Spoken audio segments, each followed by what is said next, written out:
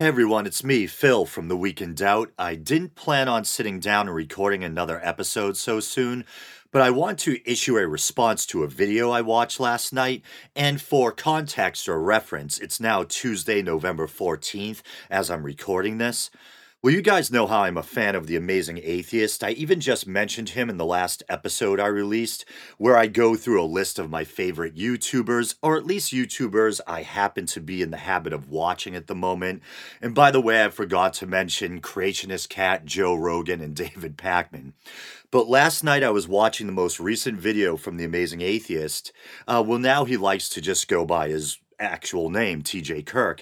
And the name of the video was Hollywood Sex Scandals SJW's Victorious. And it's very rare that I disagree with TJ. I think the last time I did was probably over a year ago. He had released a video in which he compared the chances of dying in a car accident, here in America, I presume, to your chances of dying in an act of terrorism. His point being that it's kind of wrong-headed to get all worked up about something that is probably never going to happen to you. And statistically, he ain't wrong. Here in the West, you are much more likely to be killed in a car accident than by a terrorist. But I think myself and others found it somewhat distasteful or off-putting that he seemed to be casually comparing dying in an accident to intentionally being killed by fanatics in the name of some warped ideology. Let's not let political correctness get in the way, usually radical Islam. And I could go on talking about that for a long time. I could go into my whole philosophical take on the weird unspoken social contract we seem to have when it comes to automobiles, how we seem to almost accept the fact that a certain amount of people are going to die every year on the altar of convenience so we can keep getting from point A to point B faster. But I don't want to veer too far off course, so I'll pull myself back in now. But TJ's going to be talking about all the recent sex scandals and sexual assault allegations that have been in the news, and he's going to attempt to tie all that into some big SJW agenda to take over Hollywood and bring in female directors or something like that. And in fairness to TJ, near the end of the video, he actually says that he doesn't think that it would necessarily be a horrible thing if there were more women directors or there were more quote-unquote SJWs making Hollywood movies, and talks about how all the standard movie formulas have kind of gotten stale, and maybe a big sea change might shake things up and breathe some new creative life into the industry. So I do want to be fair to him by saying that up front. Me personally, I don't care too much about the politics of a director as long as I find their work entertaining and compelling, and they're not clubbing me over the head with their ideology to the point where it's interfering with my suspension of disbelief. But TJ is going to say some things that, I find kind of odd or concerning, so I'm going to play his video and I'll just stop it here and there and comment when I feel it's necessary. I've been thinking a lot about the sexual harassment scandals that are rocking Hollywood and politics, I guess, to a lesser extent. And I've realized that most people are very bogged down in the superficial elements, of what's going on here. And not many people, I don't think, yet see the bigger picture, I didn't even see it myself until yesterday when I read about Gal Gadot saying she will not return to the Wonder Woman franchise unless Brett Ratner, a director who's been accused of rape, sexual harassment, and belittling women on his sets, is removed from the project as the co-producer. It really started to click to me then what was really going on. And what is really going on? Well, it's nothing short of a female takeover of Hollywood. Well, just stop there for a moment. So he says the thing or the light bulb moment for him was when he heard that Gal Gadot wouldn't star in another Wonder Woman movie if Brett Ratner was also signed on to the project. And that's when he kind of said, aha, the big picture is the SJWs are taking over Hollywood. And I see what he's talking about when he says the big picture, that in a way it may very well be that all these sexual assault allegations and all this stuff coming to light will cause a sea change where you will see more, for lack of a better word, quote unquote, SJW leanings in cinema and Hollywood. So I think that very well could end up being the end result, but he almost makes it sound like it's calculated, like this is all some kind of master plan. And as far as Gal Gadot dough goes, I mean, I don't blame her. Imagine being a woman or imagine being anyone and there's a project that you want to take part in, but you find out that Brett Ratner, and knowing everything that's been in the news about him, is also supposed to be signed on to the project. I mean, would you really want to work alongside this guy? Ratner is another one of these producers or directors who's been accused of predatory behavior. And I think the most egregious story I've heard concerning him involves Natasha Henstridge. And I'm probably older than many of you listening. I'm a Gen Xer, I'm not a millennial. And when I was a youngin', Natasha Henstridge was considered an absolute bombshell. A model slash actress, just absolutely gorgeous, this tall, statuesque, almost Nordic looking blonde. Actually, some of you sci-fi geeks out there, even some of you on the young side, might remember her from the sci-fi slash horror movie Species. I believe she was also in the sequels as well. She basically plays a really hot alien who goes around killing guys by having sex with them, I think. But I always liked her. Not only did I always find her physically attractive, obviously, but she always seemed, well, I've never met her in person, but she always seemed like a cool lady, someone with a really friendly or chill demeanor or whatever. But who knows what she's like in her personal life? Do we really know what any of these celebrities are really like? All we really know is the face they allow us to see in the media. And I guess in a way that's applicable to people in general. The nice neighbor across the way that always smiles and waves, who knows what he's getting up to behind closed doors? Might have a damn abattoir down in his basement. That got dark. But anyway, back to Natasha Henstridge. She always seemed like a nice person to me. Seemed fairly grounded for a Hollywood type, you know? She's a rather well-known actress, if not A-list, at least B-list. She's been in some big Hollywood movies with some big-name actors, and so I have no reason not to believe her account of what happened. But she talks about how when she was maybe around 18 or 19, she was just getting into the business. And this is the same thing that Harvey Weinstein would do. He'd try to get the girls alone in his apartment using some excuse like it was for a reading or something. And once they got the girls alone, that's when the trouble starts. And you might say, and I'd probably agree with you, if you're a young woman, why are you going up to some dude's room that you don't know, even if he's a powerful, well-known guy? Maybe your antenna should go up a little, you know, and say danger. But that being said, I don't think that's an excuse to blame the victim. Going up to a hotel room alone with a strange guy might not be the smartest thing you've ever done, but it doesn't mean you deserve whatever happens to you once the door closes. And I also imagine it's the feeling I get that a lot of these girls were probably conflicted. Like there probably was a part of them that was saying, danger, Will Robinson, this probably isn't a good idea. But at the same time, they're probably thinking, well, this is a well-respected guy. This is a guy who produces all these big, huge Hollywood pictures. Maybe he does just want to talk business. Maybe this is the type of meeting he usually has. This could be my big break or whatever, you know?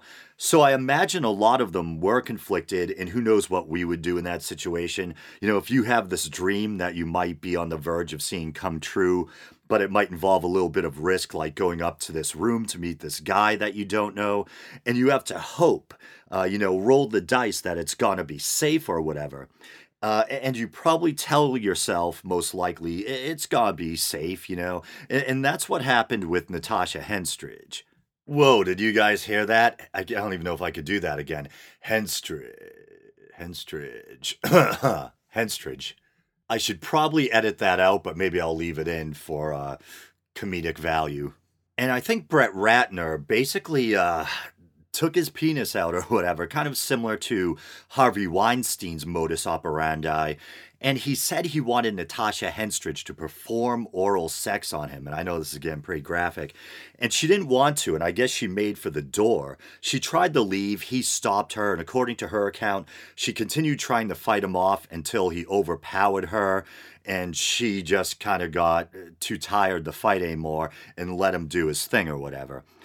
Okay, so here's an article from Deadline, and it says, and I think I got the circumstances wrong. I don't think she was necessarily auditioning for Ratner.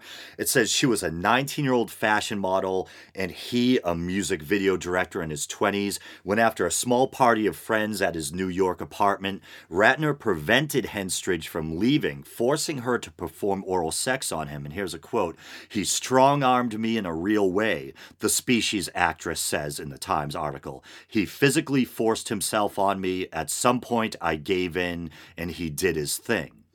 And I think it was a different director. Who's the other director I'm thinking of? Not Weinstein. Is Weinstein? No, Weinstein's just a producer, but this guy's a director, I think. A guy probably looks like Weinstein's age. Cheesy beard, bald head, fat. He also had a fetish for masturbating in front of or on actresses. James Toback, that's the guy. And I think it was Selma Blair. And Selma Blair was another kind of female heartthrob, or whatever the proper term is. Is heartthrob usually used for male actors? I don't know. Anyway, she was in the movie Cruel Intentions with Sarah Michelle Gellar. And she was in a couple of popular TV shows I used to watch as well. She said that Toback had forced himself on her and held her against the wall or something like that, or against the door, so she couldn't leave. Well, he masturbated and he even held her face so she couldn't look away or whatever. Really disturbing stuff. But the reason why I'm going into this is because TJ is about to go into the whole casting couch phenomenon and talk about it as if there's always been this agreement that actresses accepted, like, okay, quid pro quo, you give me sex and I give you a movie role or opportunity. And we're happy with it until recently when they decided they weren't happy with it anymore. And my issue is that we're talking about consent here. I think most of us, when we think of the casting couch, we think of the 40s, we think of the big silver screen era, when I think that stuff probably really did go on regularly, and who knows how much of it was consensual back then. And let's say theoretically a female actress, as opposed to a male actress, an actress is willing to trade sexual favors for a part. Probably, we'd still call it sleazy. We could see that it's probably not good for the art form either, that the person chosen should be the most suited person for the role, the most talented actor, whatever, not who's willing to spread their legs or open their mouth, not to be too crude.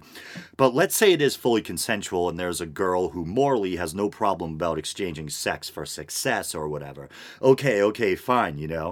But we're talking about issues of consent and sexual assault. Most of these cases that have been in the media have involved guys forcing themselves on women against their will and not even letting the woman go after they protest or physically try to fight back. There's even stories about Harvey Weinstein basically forcing his way into actresses' homes. I know that was the case with one English actress. He supposedly, according to her, forced his way into her home and basically raped her against a coat rack. So we're not just talking about sleazy quid pro quo, we're talking about rape and sexual assault. But I'll continue with TJ's video. Here's what's obvious to me. For many years, Hollywood has operated in such a way that many of the actresses that have become household names have slept their way to the top. Men in positions of power in Hollywood have made or destroyed careers based on who was willing to hop onto their erection, and take a little ride. And we all knew this was going on because Hollywood really didn't hide it very much. It was never really considered a scandal. It was kind of the butt of a joke. Hey, it ain't that hard, man. I filmed the motherfucker, right? Then I yell, cut. Then I run the fuck out of here, go to my trailer, because I got more white girls in there than the first lifeboat on the Titanic. And they all want a part in my movie. And I got just a part for them. So that Hollywood of old, that was the thing. And it existed from a long time ago up until very recently. And all those women who tolerated it, they're now a thing of the past. They ain't putting up with it anymore. So I forget what movie that's from. It looks like one of those Kevin Smith movies with Jay and Silent Bob.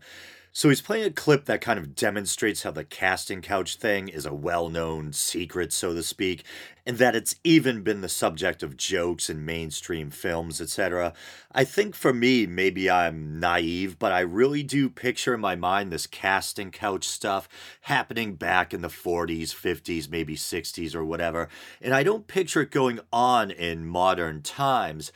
And I'm sure, that there probably are some instances where it does go on, probably more than we'd like to believe.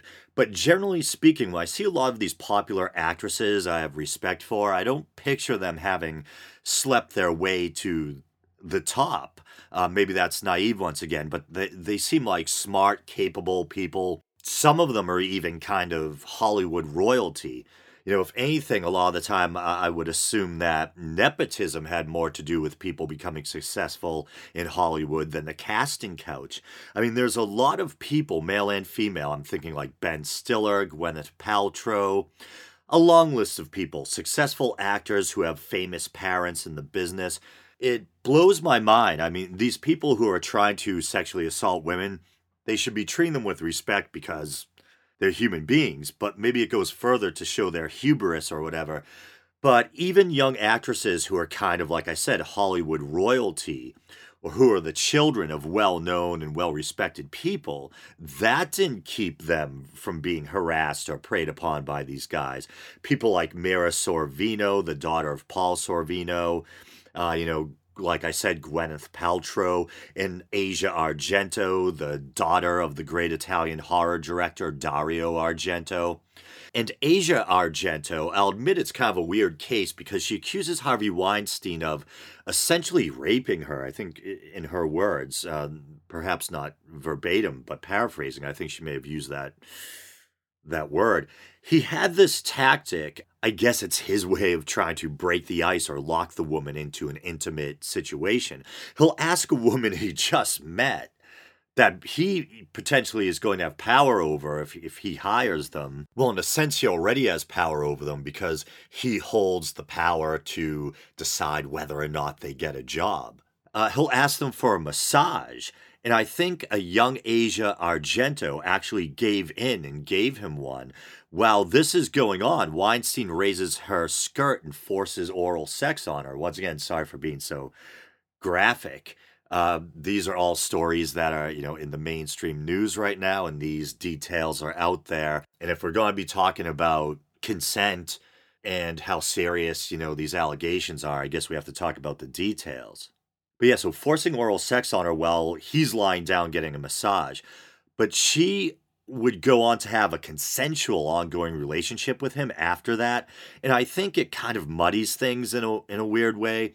And I really like Asia Argento, and I love her boyfriend, Anthony Bourdain. And he's really come forward in the media, at least on platforms like Twitter, and really taken some pretty hard swipes at people like Weinstein and Toback or whatever his name is, and basically didn't hesitate to let them know what he thought about them.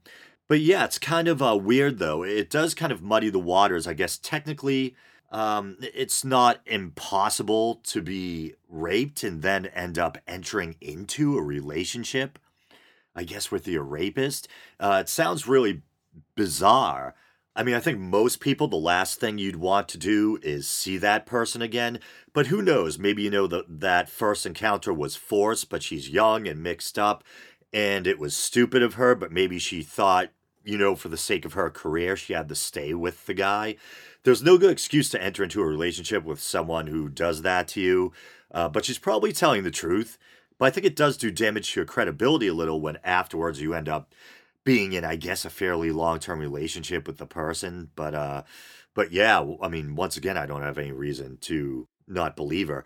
Ashley Judd is another person from a famous family. When I think of these people seem to really carry themselves well, they seem to have some poise and self-respect, whether it's Gwyneth Paltrow. Well, I don't want to get into the whole goop thing or whatever it is as a skeptic. She's done some shady crap where she shells these very dubious kinds of health and beauty products, some of them which can actually prove harmful, I guess. But other than that, she seems like a smart, intelligent woman, carries herself well, from a well-known family. And there's a lot of actresses like that. I don't picture them being the type of people that would just spread their legs willingly to climb up the Hollywood ladder or whatever. That's why this whole idea of a modern casting couch thing seems kind of weird to me. Once again, maybe I'm being naive. Maybe I could see it with like a B or C level movie actress, or people who act in late night Cinemax or Skinemax, as we used to call it, movies. The type of thing when I was a kid I used to sneak downstairs to watch in the middle of the night. But yeah, I mean, I could just be being overly idealistic, but let's say there is a certain percentage of famous actresses who did or do sleep their way to the top to some degree. Let's just say, for the sake of argument, that is something that happens more than we'd like to believe. That doesn't change the fact that these allegations in the news are mostly about assault, not trading favors.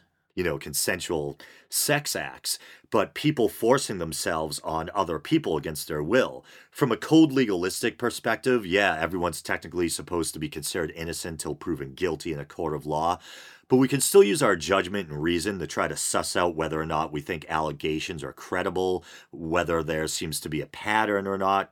And I have no reason with most of these cases to doubt the women. That's not to say that sometimes there aren't false accusations, because there's famous examples like the Duke case, etc. I think these are sad facts of the human condition. There really are people out there who sexually prey on and assault other people. And there really are also weird, damaged people out there who lie about being assaulted, however rare or not that might be. And in the court of public opinion outside of the legal system, the best we can do is look at each case individually and use our reason and judgment to try to assess how credible the accusations are.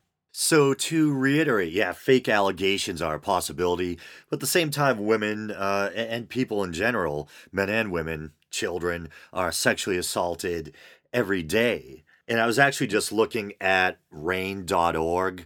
That's an organization for rape and incest survivors. It says sexual violence has fallen by more than half since 1993. But then it says, still, supposedly every 98 seconds, another American is sexually assaulted, it says. It says about 80,000 inmates each year are sexually assaulted or raped. 60,000 children sexually abused. Over 300,000 Americans, 12 and older, sexually assaulted or raped. Almost 19,000 experienced unwanted sexual contact in the military. Cherry episode, right? But anyway, so we have a lot of high-profile women of good reputation, successful, coming out of the woodwork with similar stories. In the case of Harvey Weinstein, he admits that he had a pattern of wrongdoing. We know about people like Olivia Munn, Natasha Henstridge, and several others in the case of Ratner. It's not beyond the realm of possibility that maybe one or two were making things up, but do you really think all of them are? We have this pattern, like I said, reputable, successful, fairly powerful in the sense that they're well-known, wealthy women accusing these powerful men of things. And I doubt it's for the payday or anything like that, or because all of them are cuckoo for Cocoa Puffs. Once again, yeah, legalistically speaking, no one is guilty until proven guilty in a court of law. But like I said, we can still use our reason and our judgment to try to suss out, in our opinion, whether we think the alleged victims are telling the truth. And as far as I can tell, the people making allegations of assault against Ratner, Weinstein, Tobak, etc., they seem to be credible. And also this thing on the news with Roy Moore that I covered on the show recently, where he was in his 30s, a district attorney, and he was fondling or molesting 14 or 15-year-old girls. And I've been, I've been recording this over a number of days. And in the interim, it turns out Roy Moore was also banned from a mall and some kind of youth center for bothering teenage girls. But Roy Moore's victims have no reason not to believe what they're saying. And even top GOP leaders are saying they don't have a reason not to believe the alleged victims. And speaking of updates, I think it just broke today. And man, have I been dragging my feet with this episode, because I started it, what was it, back on Tuesday or something, and it's now the 19th. It's now Sunday. And today there was a story about Brett Ratner. And just when you think like the stories can't get any worse, any more sordid or sleazy or disturbing, now there's a duo a duo of alleged offenders, Brett Ratner and Russell Simmons. A young actress came forward. Well, she was young at the time. Okay, here's a bit from an article. This is from the Huffington Post. Music mogul Russell Simmons has been accused of sexually assaulting a 17-year-old girl in 1991 as movie producer Brett Ratner allegedly watched and did nothing to help. And supposedly there was a similar incident with the two men back around 2001. It says Kerry Clausen Kaligi, a fashion model at the time of the alleged 1991 incident, told the Times she met Simmons at a casting call. At some later point, she said she had gone back to Simmons' New York apartment to watch a music video the men were working on. There, she said her clothes were yanked off and Simmons made unwanted sexual advances. I looked over at Brett and said, "Help me." And I'll never forget the look on his face, she told the Times. In that moment, the realization fell on me that they were in it together. Kaligi said Simmons tried to force her to have intercourse, but she refused and acquiesced to perform oral sex instead. Ratner, she said, just sat there and watched. She said that while taking a shower afterward, Simmons came up behind her and briefly penetrated her without her consent. She jerked away from him and he left, she said. And it has a really disturbing picture of Ratner and Simmons together, and Simmons just has this very odd giant smile plastered across his face, which looks, very creepy after, in retrospect. And that's kind of a shame. Well, I've always had mixed feelings about Russell Simmons. Firstly, I'm not really big into, I was just talking about this with friends last night. A lot of my friends like the similar music like I do, like heavy metal and alternative rock, maybe like indie music, classic rock, stuff like that. But a lot of them also like rap and like hip hop, and that's where like there's a total disconnect, with very few exceptions. Um, I don't get into rap, but I've always kind of liked Russell Simmons because I thought he had like a positive message. He, even as a non-believer, as an atheist, as someone who used to be really into, and is still in some way, into Eastern religion and philosophy. I liked how he would kind of promote meditation and incorporating Buddhist principles into one's life, and how he talked about charities and this and that, when he'd appear on Real Time with Bill Maher or whatever. But at the same time, I always felt like I sensed a certain kind of arrogance or certain aspect of his personality that kind of didn't sit right with me or kind of put me off, but nevertheless, I still thought he had a positive message. So if these allegations are true, this is another case of someone, we thought was out there doing some good in the world, a decent, decent celebrity trying to change things for the better, just finding out they're a total scumbag or whatever. In fairness, like I said, innocent until proven guilty, technically. And Simmons issued a pretty strong response or statement. I completely and unequivocally deny the horrendous allegations of non-consensual sex against me with every fiber of my being. And I think there's a longer version of the response too. And so, yeah, it's kind of weird because, if someone accused me of wrongdoing and I knew in my core I did not do what I was being accused of doing, that's probably something, along the lines that I would say that, that I'm insulted by these accusations. I resent it with every fiber of my being or whatever. But there's nothing that prevents someone who is guilty from saying something like that too. So it's so hard to know.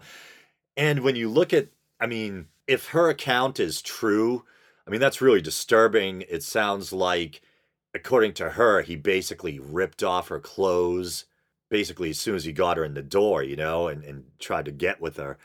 And then it says she acquiesced to oral sex instead of intercourse. And I wasn't in that room, so who knows how exactly things went down. But I just, like I'm picturing like a frightened, intimidated girl. You got these two guys, and you're in a room alone with them, and they want to have sex with you, or at least one of them does. I mean, was it that she was so intimidated that she felt like she had to offer them something in order to placate them, and maintain her safety, or get them away? Which is really, I mean, that's just, I don't even know what to say about it. That's a really sordid and depressing situation to imagine. And then there's the weird thing with the shower. Like, she felt like she was it sounds like she felt like she was threatened or intimidated, bullied into performing a sex act on at least one of these guys. And then somehow she ends up in the shower, which maybe you could say sounds a little suspicious, because if you were just victimized by someone, why would you hang around and take a shower? But then at the same time, you don't want to judge the alleged victim too harshly, because if she really was victimized, sometimes people do strange things in the wake of something traumatic. And, it might be easy for us to say, why didn't she just run out the door at some point? Maybe she felt like, like I said, intimidated or cornered. And maybe she was, I don't know. I was going to say maybe she felt like in shock or dirty from what had happened, shaken by it all. And maybe she still felt like she couldn't leave for some reason. So she at least asked if she could use the shower. And then Simmons comes up behind her and tries to penetrate her or whatever. And once again, this is pretty graphic. But who knows? I wasn't in that room. I mean, it doesn't look good for them that there's two cases that both men are implicated in, that one in the 90s and then the 2001 case. So it almost makes them look like this creepy predator duo or something. Creepy high-powered predator duo. Very, very odd. And it definitely doesn't look good for Simmons that his partner in all this is Ratner, someone who already has a long list of sexual misconduct or assault allegations against them. Yeah, so who knows? Very strange, because, I mean, my gut reaction to these stories is, I always my gut instinct is to side with the victim, but then you have to remember, you have to try to be fair and realize that there may be a chance that what this person is alleging actually didn't happen. And then you might be creating more victims by breaking out the pitchforks and torches for someone who maybe didn't commit the act they're being accused of committing. And it's hard to know for sure when, we weren't in that hotel room or whatever it was back in, what was it, 1990 something? Was it 91 or 93? But the fact that Ratner was there and that they're buddies, I mean, that doesn't look good. That doesn't look good at all. Yeah, it's like I said, the best we can do as outside observers is just try to use our judgment and reason to try to suss out how credible the given allegations are in each individual case. But it wouldn't surprise me if they did, if they are guilty of it, because we already know Ratner, we already know what that guy's capable of.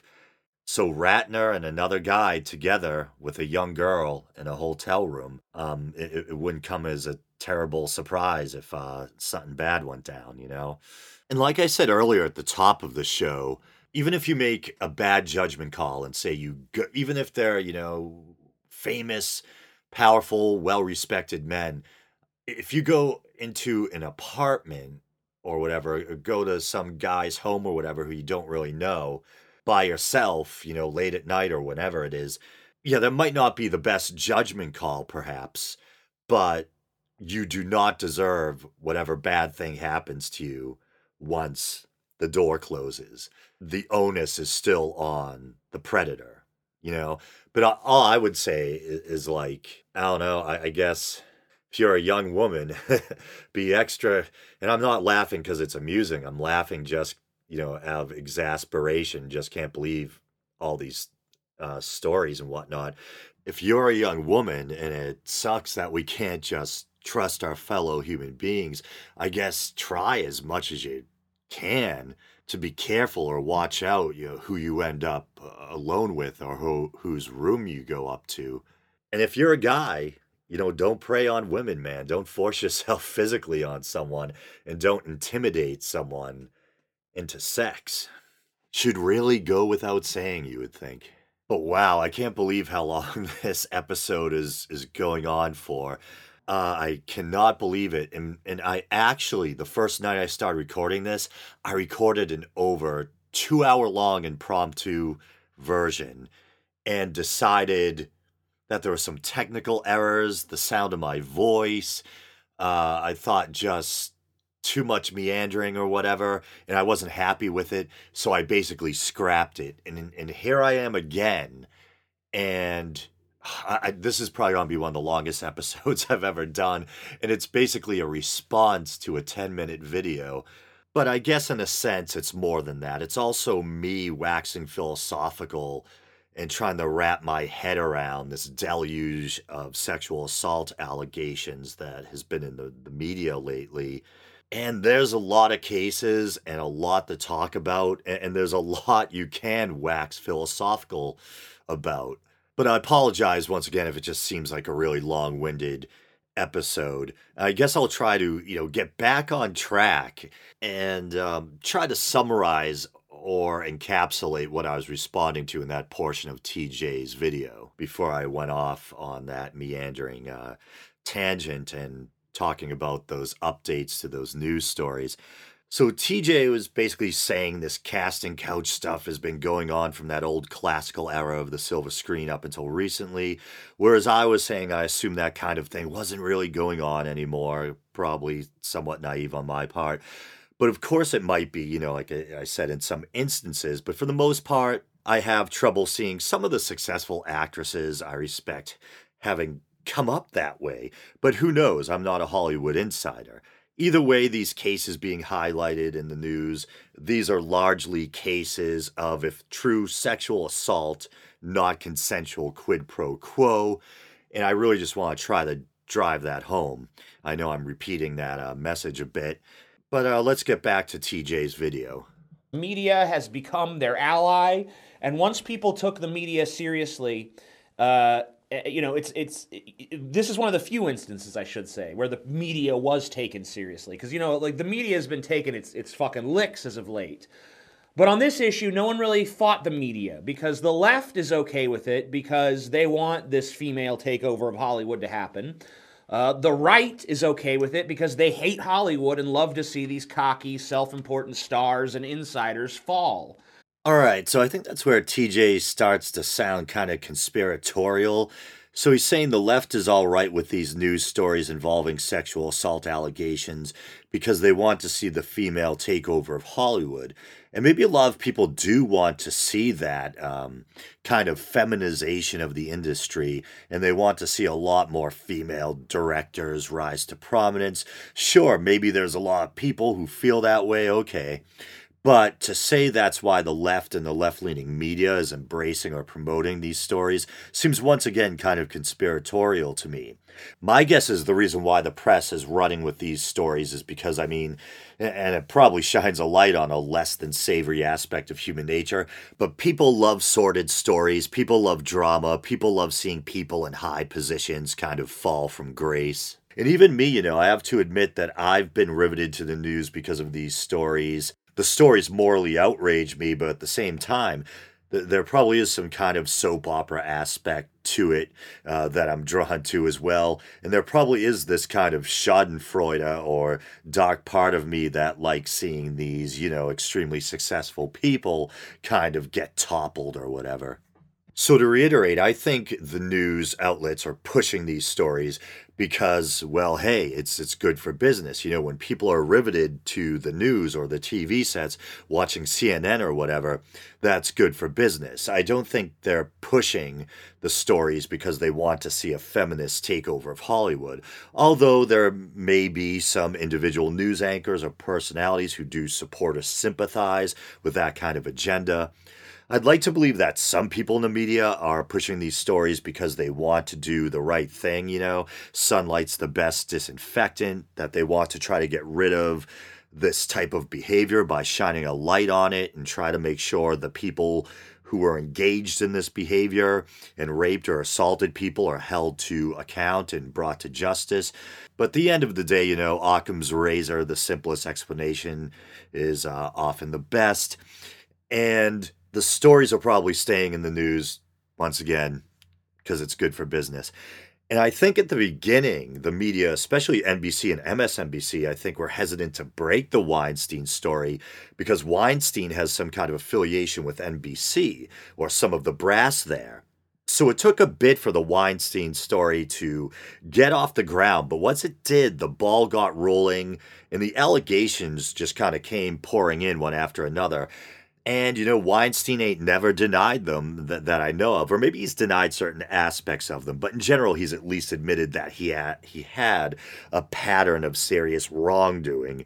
And he even went as far as to go to some center somewhere that tried to get help for his behavior or whatever, almost implying that maybe he's a sex addict or something like that. But of course, being a sex addict doesn't give you the right to force yourself on another person.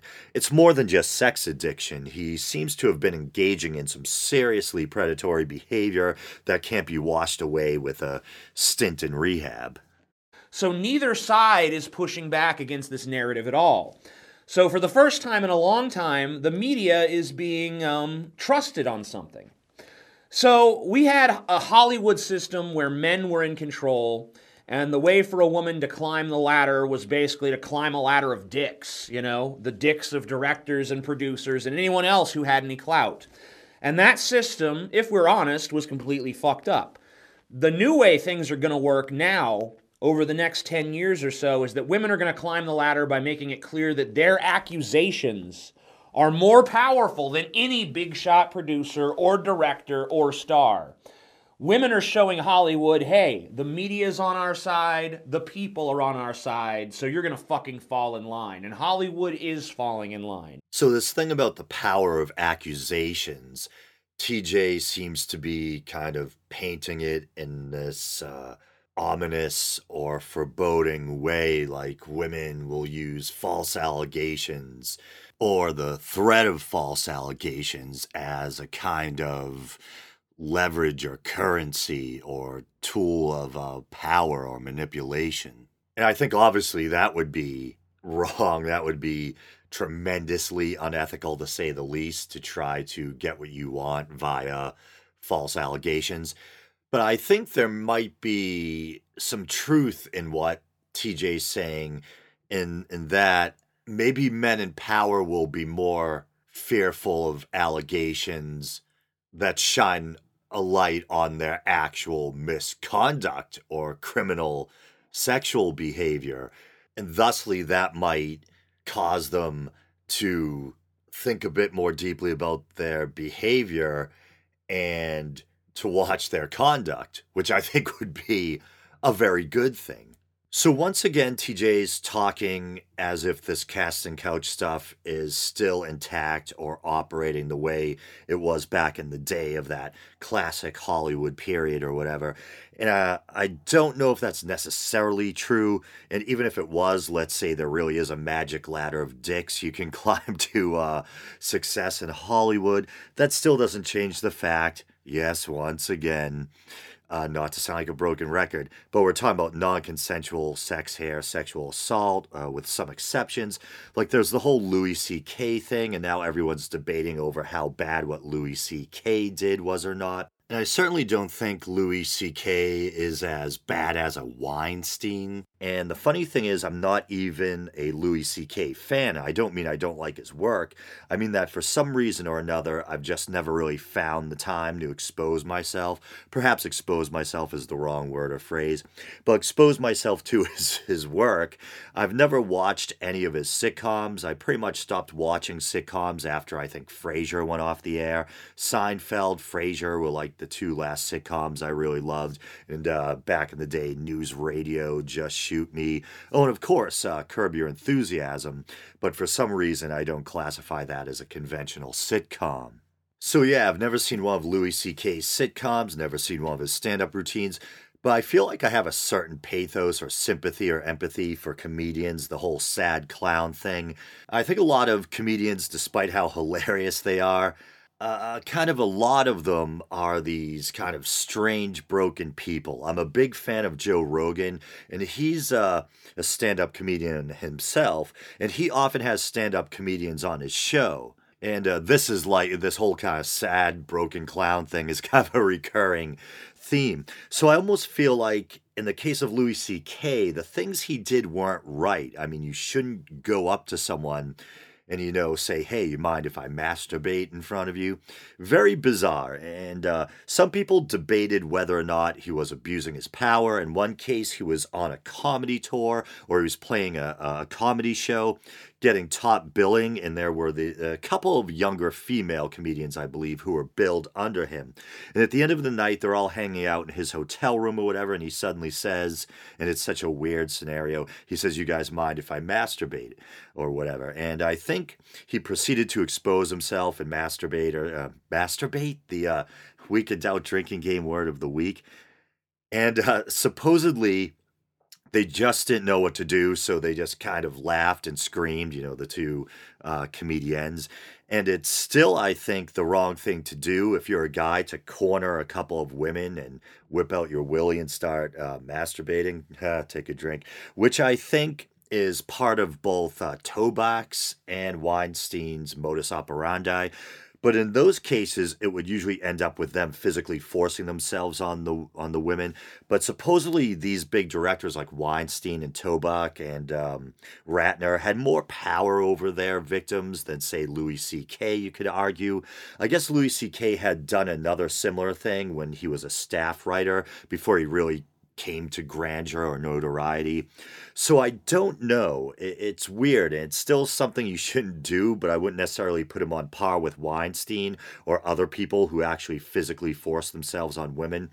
I'm sure a lot of my female listeners will probably be saying, dude, don't defend someone whipping their junk out and masturbating in front of women who want no part of it. That ain't cool. And it's not cool at all. I'm actually someone who is really against catcalling, and I know catcalling isn't quite as extreme as masturbating in front of someone. It's weird because I'm technically a construction worker. I work with my family, and we mostly do home remodeling, so it's not like I'm hanging out on steel girders looking down at the street. But my parents raised me a way that, no, that's not something you do. The way we were raised, I wouldn't even think in a million years of whistling at a woman walking by. And I think if I did, my father would probably shoot me a death stare or something if I ever tried. And the reason why I think catcalling's so bad, other than just being simply rude, is if you put yourself in a woman's place or a woman's shoes, not literally, then you'd be like Jeffrey Tambor, the star of Transparent. And now there's allegations coming out against him, too. But anyway, I was trying to make a point about how women must feel being catcalled. And I sometimes feel like, you can't win nowadays because if you even mention sexual dimorphism, some might paint you as a sexist just for saying, on average, men tend to be bigger and stronger. Some people find that sexist, where I find it to be just physiologically and scientifically true. I'm not saying it's good or bad. I think for the most part, it's your brain that really takes you forward in life and not your muscles or how much you can lift or whatever.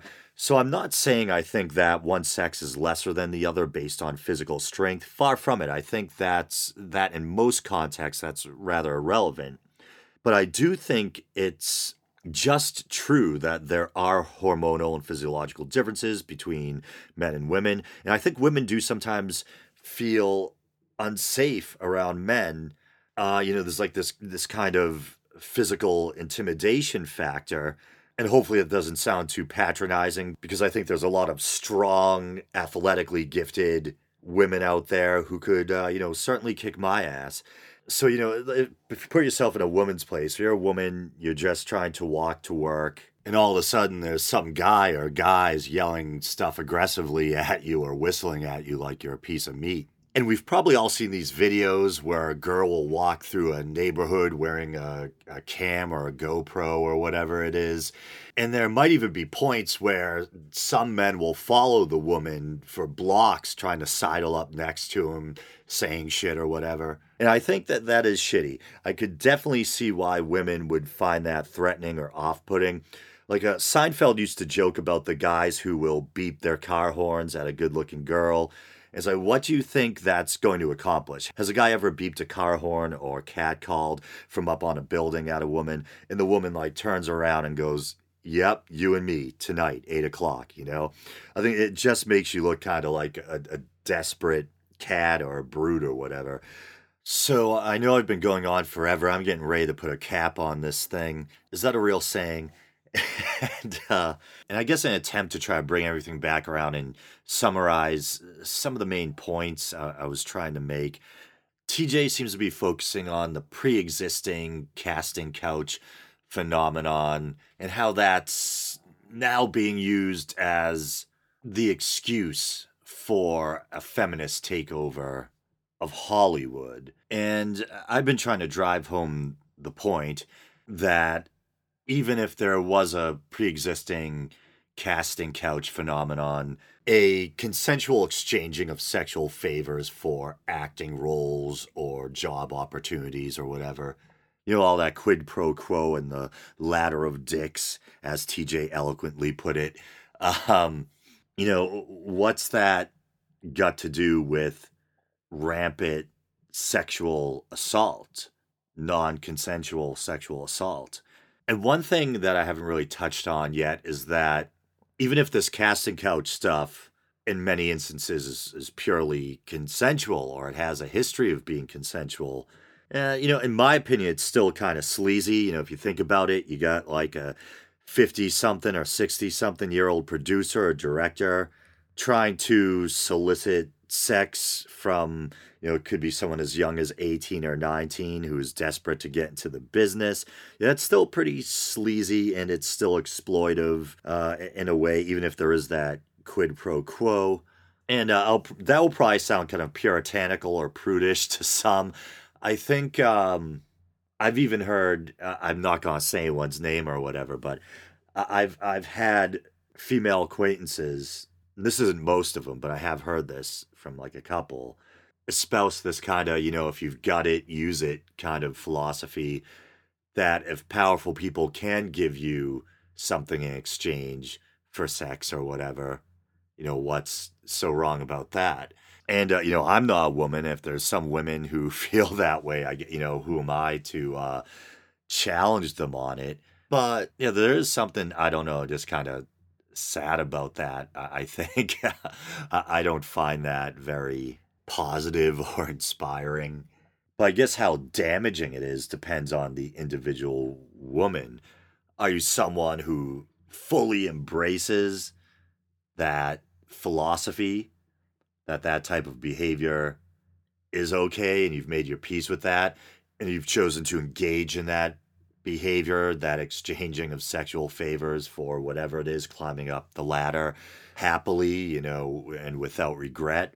Or are you someone who's maybe more sensitive with a more traditional, shall we say, conscience, and who does find that demeaning, or you know, the idea of exchanging sex with someone you don't necessarily want to be having sex with, that you might not even find attractive with, for opportunities, just like it's nothing more than a commodity rather than meaningful human intimacy.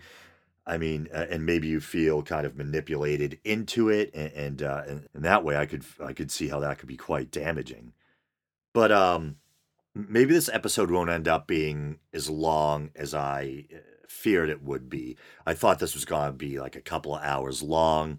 Maybe I can get it down to like, I don't know, an hour and 15 minutes or something. We'll see what happens. Maybe a little over, maybe a little under. But I'm going to end it here. I'm sick of this subject. And I've been working on this episode for about a week now. I'm usually able to crank out episodes a lot easier than this. I don't know why this one was particularly so challenging. I don't know if it was the technical difficulties and deciding to scrap a 2 hour stream of consciousness recording and go back to the drawing board. Well, thanks for listening, guys. You know the drill. Please like the Facebook page. And you guys know how neurotic I am when it comes to the Weekend Out Facebook page.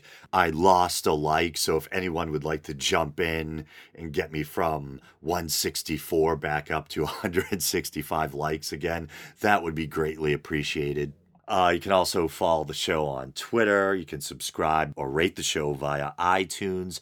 You can also go to Podbean, Podbean, and check out the archives going all the way back to the inaugural episode. If you want to help the show out monetarily, you can use the PayPal widget at the bottom of the show's Podbean page, or you can go to patreon.com/theweekendout and help the show out for as little as 99 cents a month. All right, brothers and sisters, until next time.